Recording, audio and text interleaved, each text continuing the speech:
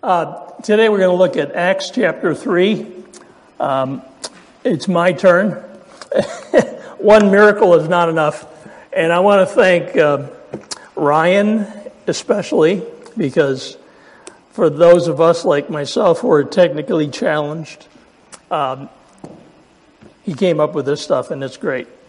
So, Acts chapter 3. William Shakespeare asked a question. He said, what's in a name? He said a name implies more than just identification. It carries with it the idea of authority, of reputation, of power. And, even among us, those things hold true. At the end of this message, I have a video I'm going to use.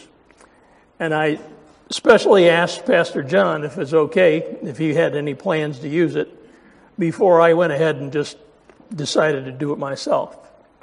So there's authority, there's reputation, there's power. And some names carry with them an inherent authority. And you can all think, president, premier, king. And the most important name is Jesus, of course. I like the psalmist who said, I will praise thy name, O Most High, about the Lord. In verses 1 through 10 of Acts chapter 3, kind of set the scene of what goes on there. If you look at verse 2, it says, a certain man, and we're not given his name. We're told that he's been lame from birth. And in Acts chapter 4, it tells us how long he's been lame. He said he's been there at least 40 years in that condition. Now, evidently he's got some pretty good friends, because if you're lame and you can't walk, for him to get to the temple meant that somebody had to take him. So he's carried there and set down every day in front of the temple by his friends. And then his job, what's his job? Begging. His job is begging alms. It says that he's in front of the gate called Beautiful. And the historian Josephus says that he wrote that it was a gate made out of Corinthian bronze, and that it was exquisite workmanship. Not Corinthian leather, but Corinthian bronze. Anyway, that from a long time ago. So the lame man is in a strategic spot, right? He's right where he needs to be. And he's also strategic because he's at the temple. And the Jewish people thought it was particularly meritorious to give alms, to give people help. So he they put him in a good spot. But the thing is, he's probably not the only one that was begging that morning. Actually, it was afternoon, but in verse 6, you see Peter's response to the lame man, because he's there looking for alms, and Peter says, well, I don't possess silver or gold, but what I do have I give to you. In the name of Jesus Christ the Nazarene, walk. And what did he do? It says the miracle that he jumped up, and here was a person who had never been able to walk from birth, is leaping and jumping and leaping and praising God. He says, the lame man got it right. Verses 8 and 9, I like this. He was walking, leaping, and praising who? He's praising God. Now, he followed Peter and John, but he was praising God. Even though nobody knew his name, evidently, at least it's not revealed in the scripture. Verse 10, everybody recognized him as being the person who had been sitting laying there asking for begging in the past. So everyone sees the miracle, and if we saw that, we'd be the same way. It's a big deal, right? I mean, somebody who hadn't been able to walk for 40 years, all of a sudden jumping around, that's a big deal. So everyone is filled with amazement, verse 11. And verse 12, it gives us an indication that the miracle is a sign pointing to Jesus. See, Peter says, "Men of Israel, why do you marvel at this?" It's not our power, it's not our piety, it's not because we're extra specially good. It's because of Jesus that this man is walking. And Peter corrects any false notions. I don't know that they were going to carry him off like they did in, Pastor mentioned, Acts 14, with calling them Zeus and Hermes and any of that kind of thing, because these were Jews and they were there at the temple to worship. But still, there was a sense that Peter and John, this was really special. In verses 13 through 16, you see that the source of the miracle was Jesus. He places the conviction where it belongs, and Peter is he's really direct. He says, "You delivered Jesus up to the cross.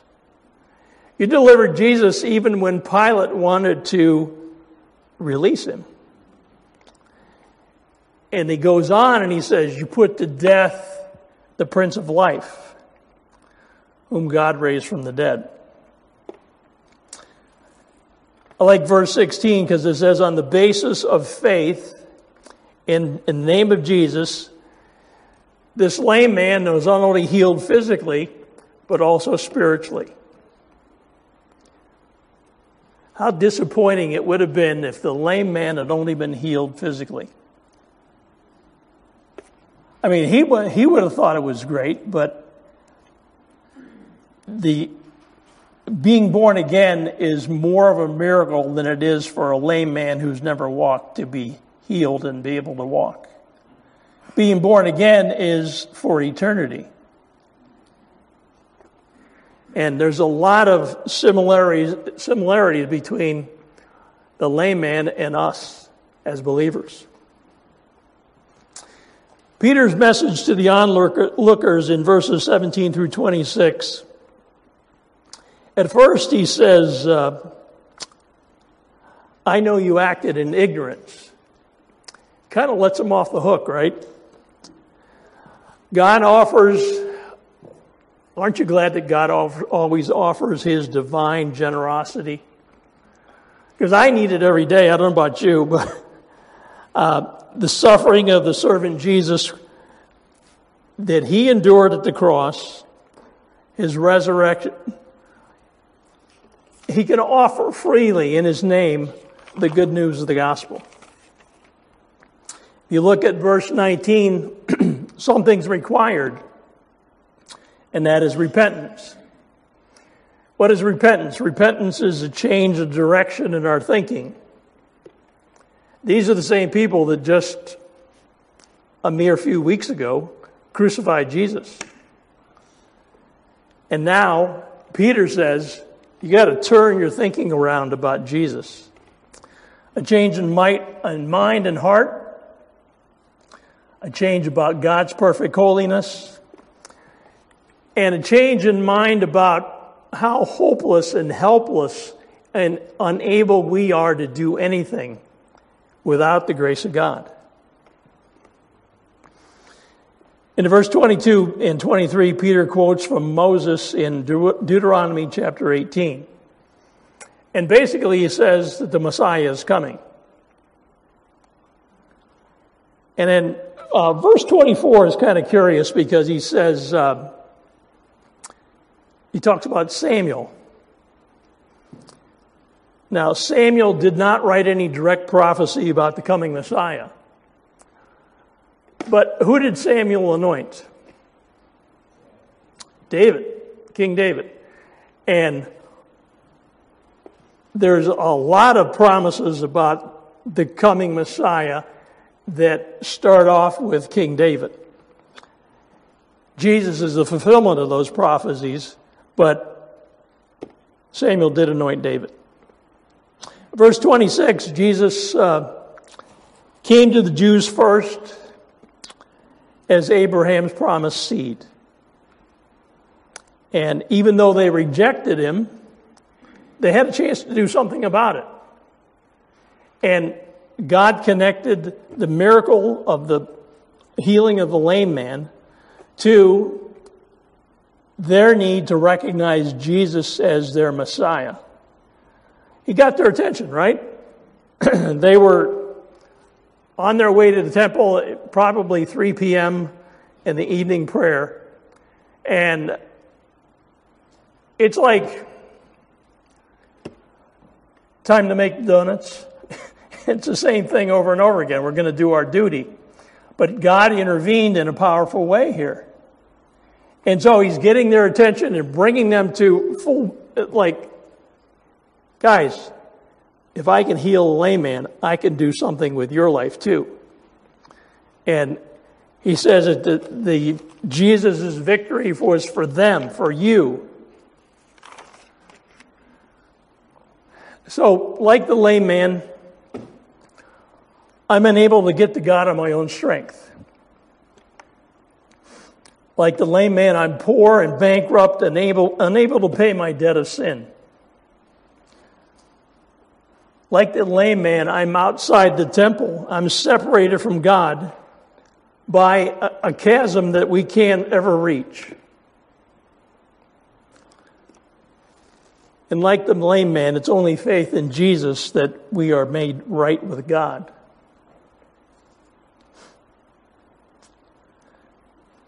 And yet, it doesn't say anything about what happens later for the lame man. After the miracle and the elation, what happens?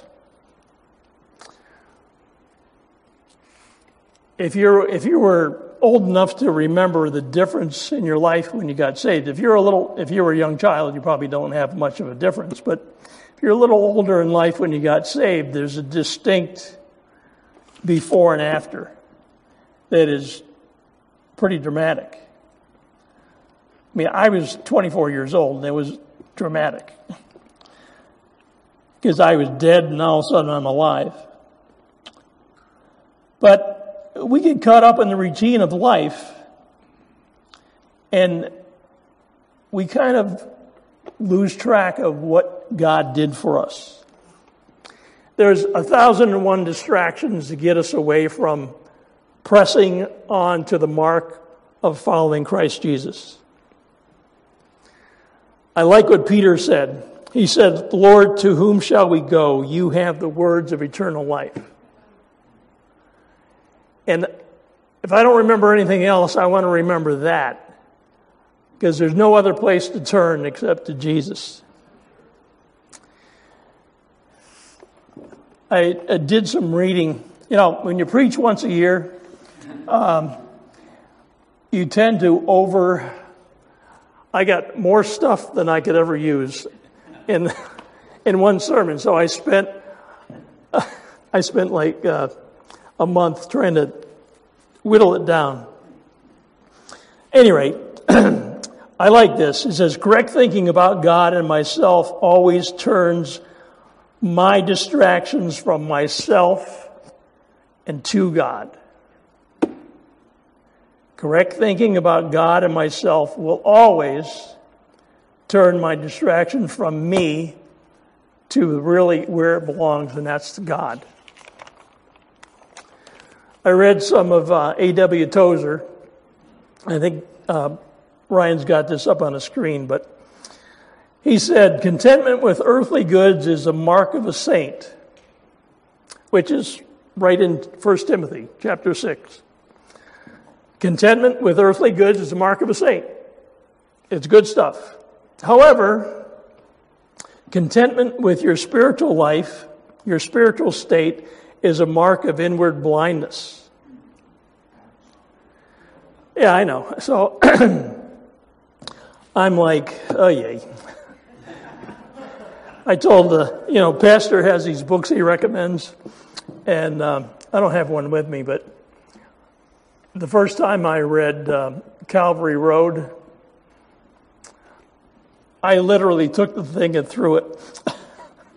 It's like, enough. But it wasn't. It's a good book. He recommends chapters 1 through 3, by the way. So life, people, circumstances, our past choices, how we view what's going on with our friends and our family and our world.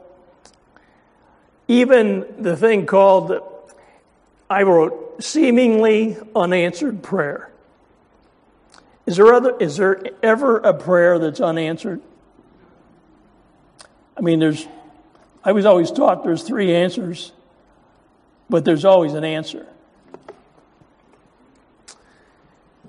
They have a way of taking our eyes off of Jesus and the prize of serving him and putting them on ourselves. Now, unlike Pastor John, I do not have attention deficit syndrome. Yet. However, I got to share with you, I'm reading the scripture. I'm reading the minor prophets. And one of the minor prophets is the book of Jonah. And everybody knows the book of Jonah, right? I mean, it's like 4 chapters. Everybody's got it down. So God wants Jonah to preach to a whole nation. So what does Jonah do? He runs the opposite direction as far as he can get. So God sends a great fish and swallows Jonah, and he's in there for 3 days and 3 nights. And finally God tells the fish to vomit him up on the shore. He must look great. Yeah, by the way. So Jonah confesses before he's vomited, number 1. Jonah preaches to the whole city of Nineveh, and what happens? They all repent. It says in the end of Jonah that there's 120,000 people who don't know the right from the left, and that doesn't mean they're stupid. It means they're young. So it was a big city. So Jonah should be thrilled, right? I mean, what preacher wouldn't want to see 120,000 people get saved just like that? But what does Jonah do? Yeah. He's whining to God because God doesn't know what he's doing. Think about that. So I'm stuck with Jonah, who had a genuine connection with God, was used mightily of God, and who thought God was wrong.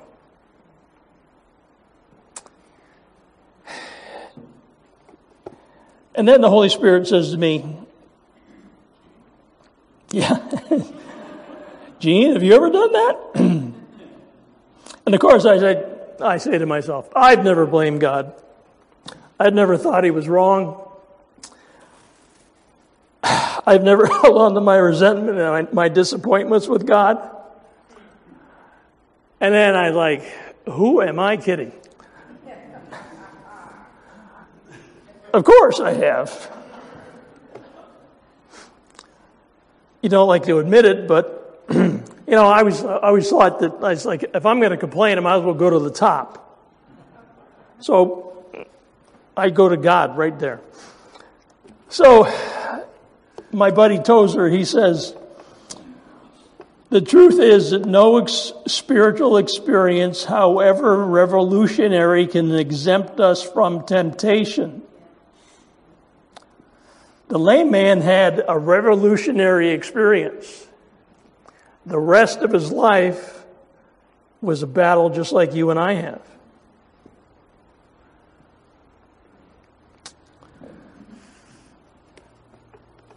And then Tozer says, the purified heart is obnoxious to the devil. His forces will not rest until they have won back that lost ground. The purified heart is obnoxious to the devil, and his forces will not rest until they have won back that lost ground. Anybody know what he means? You make one step forward, and what happens? 2 steps back. It's like that's an old Chuck Swindoll book, but that's what happens. You make some progress, and the devil says, hey, get back over here. It's a big deal. It takes work. I think this one should be on the screen. Progress in the Christian life is exactly equal to the growing knowledge we gain of the triune God in personal experience. How's that for a mouthful? Couldn't have said it simpler, could he? Progress in the Christian life is exactly equal to a growing knowledge about God.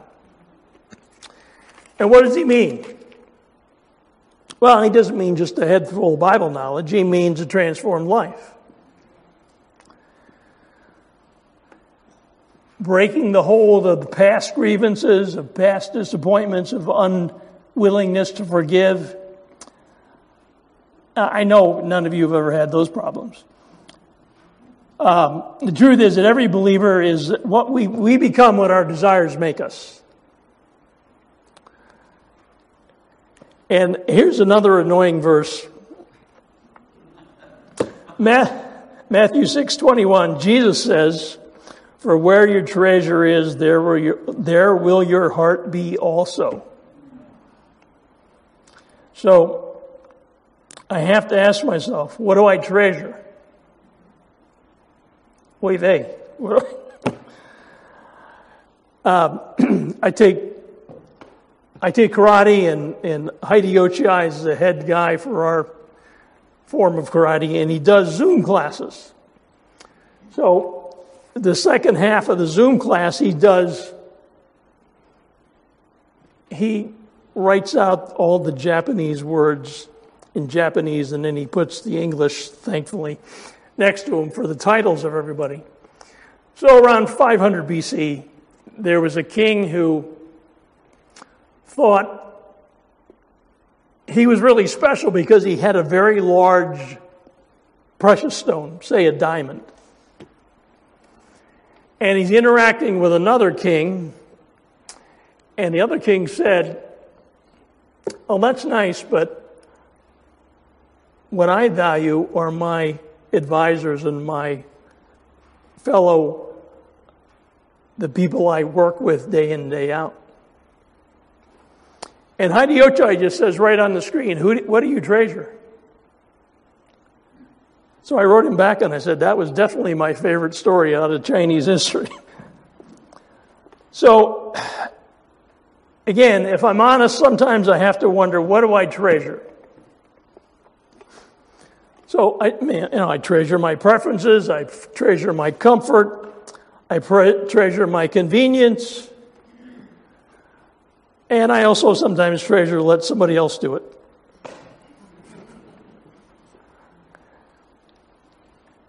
You all know Psalm 139, 23 and 24 says in part, search me, O God, and know my heart.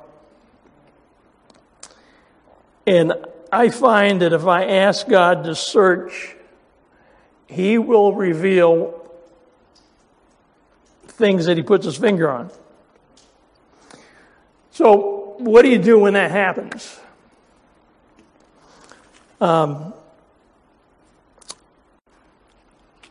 If you read Calvary Road, you listen to Pastor John, you got to bring it to the throne of grace and let the blood of Christ wash it away, because you're hanging on to stuff. I'm hanging on to stuff that I shouldn't be. And as I said before, sometimes those kind of things, they don't give up in one try. I don't know, you have to do it over and over again. And you have to be meticulous about this, because if you let it go, it starts to build back up on itself. So you got to break it down and say, Lord Jesus, I don't want this in my mind. I don't want this in my heart. I don't want this controlling how I think. Obviously, it happens every day. Every believer struggles with the world, the flesh, and the devil. Those are out of 1 John. And there's no exceptions. Contentment with our spiritual state is a mark of inward blindness. Are you content? I don't want to be content. I love when Gary Ingram comes, because he reminds us that we're all broken and hopeless and helpless without Jesus. And we need to get our lives under His authority and His Spirit's empowerment. If you're dealing with something that's too big for you, ask for help. Pastor John's here till the end of the year, so make an appointment. Yeah. Pastor Dennis is here, make an appointment. But don't let it just continue to allow you to ride the roller coaster. Salvation is a miracle of God's grace, just like the lame man experienced. The remainder of this life is that we strive to be more like Christ.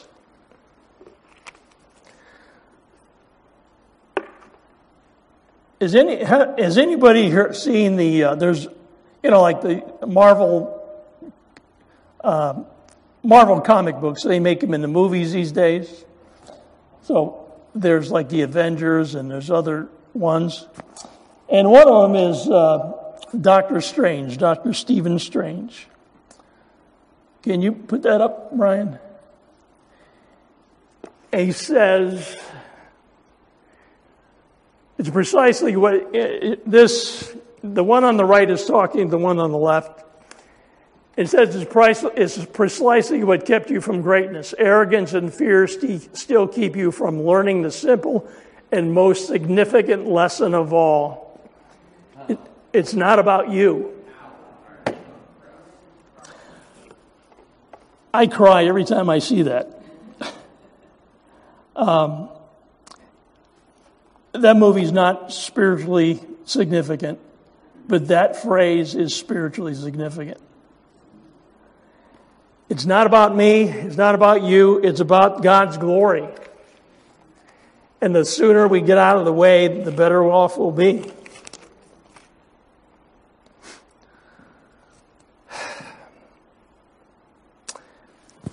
I think there's nothing more life-transforming than when you begin to grasp that the God of the universe, who created all things, the God who knows all and is all-powerful, has chosen to make you the object of His incredible love. Isn't that something? You think about all the attributes that we know about of God.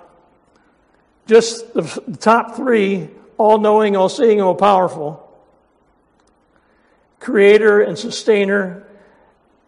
God who had no beginning, which, I don't know, will we ever understand that? I don't know if I'll ever understand that. Maybe in heaven we'll get to it, but He loves us so much that He sent Jesus in our place. And He wants more than just, hooray, I got saved back on, for me, March 10th, 1974. So what have you been doing since then? Is what He says to me.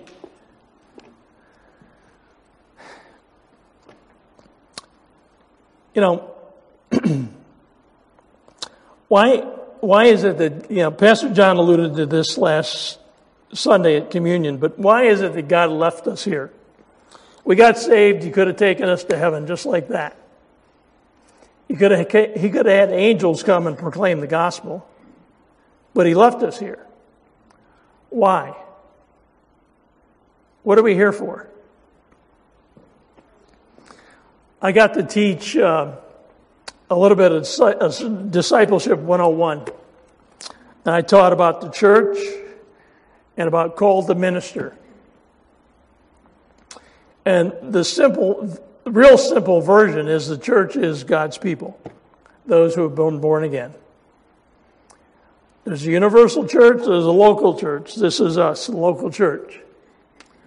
Called to minister is that, according to the scripture, every believer has a spiritual gift. An ability that God gave you when you got saved. Do you know what it is? How many know what it is? You should. That's another thing Pastor John's going to preach on. What has God gifted and empowered you to do for His glory? I want to share, Pastor shared this with elders and the pastors, but I thought this was really, Brad Little is the head of Conservative Baptist Venture Church Network, and there's a little video about preaching the gospel to yourself, which I think is very appropriate. I want to watch it too.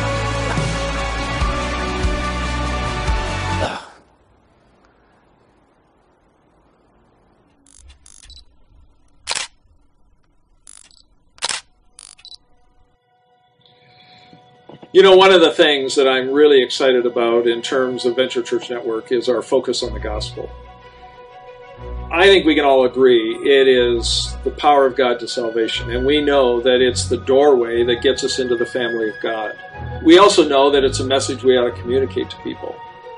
But sometimes we struggle with that, and we're not quite sure how that comes about. I want to remind you that I think one of the things that we can do that helps empower the gospel in our own life is to preach it to ourselves every single day. You know, I think of Philippians 2, and when I think about the gospel and what Jesus demonstrated in Philippians 2, it's three things.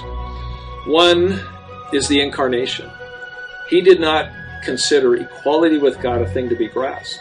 In other words, he emptied himself. He surrendered all the benefits and privileges and rights and freedoms that he had enjoyed with the Godhead for all of eternity.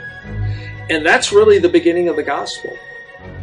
In American Christianity, that's hard for us because we like our rights and our privileges. And yet Jesus demonstrates that for us, if we preach the gospel to ourselves every day, it begins by surrendering all of our rights and freedoms and privileges and entitlements to God, so that we can then step into the role of a servant, one who has given up a self-directed, self-sufficient life, and we are committed, like Jesus was, to living out this mission as an ambassador for the gospel and for God. Obviously, with Jesus, he sacrificed, made the ultimate sacrifice, but in order for the gospel to go out, we're going to have to make sacrifices too and be obedient to the Father in getting there.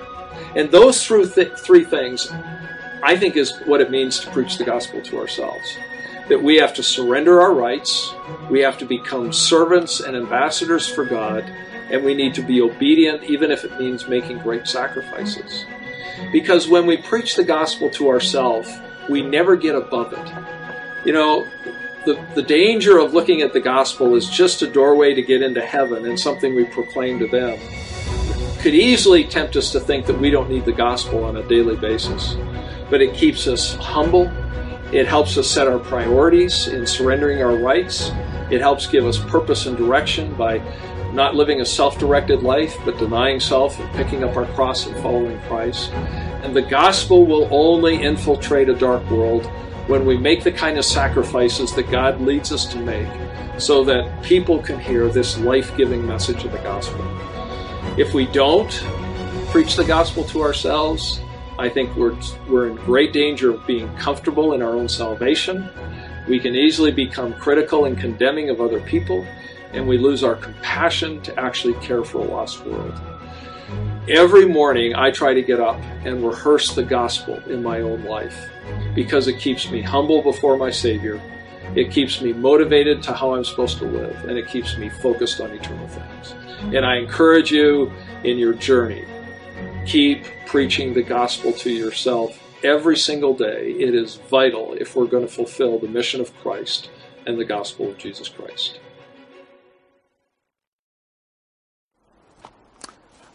That's pretty awesome, wasn't it? Let's close in prayer. Father, just stand amazed at your great mercies and love. Lord, we had, if we're born again, we have an amazing and eternal miracle in going from being dead in our trespasses and sins to being alive in Christ. And Father, I agree with Brad Little. I don't want to be stuck in the past. I want to be a growing and developing and maturing believer who loves God and loves people. So help us, Lord, to be obedient servants who sacrifice because we love you and we love people who need to know the good news of the gospel. Thank you, Jesus. In Jesus' name we pray.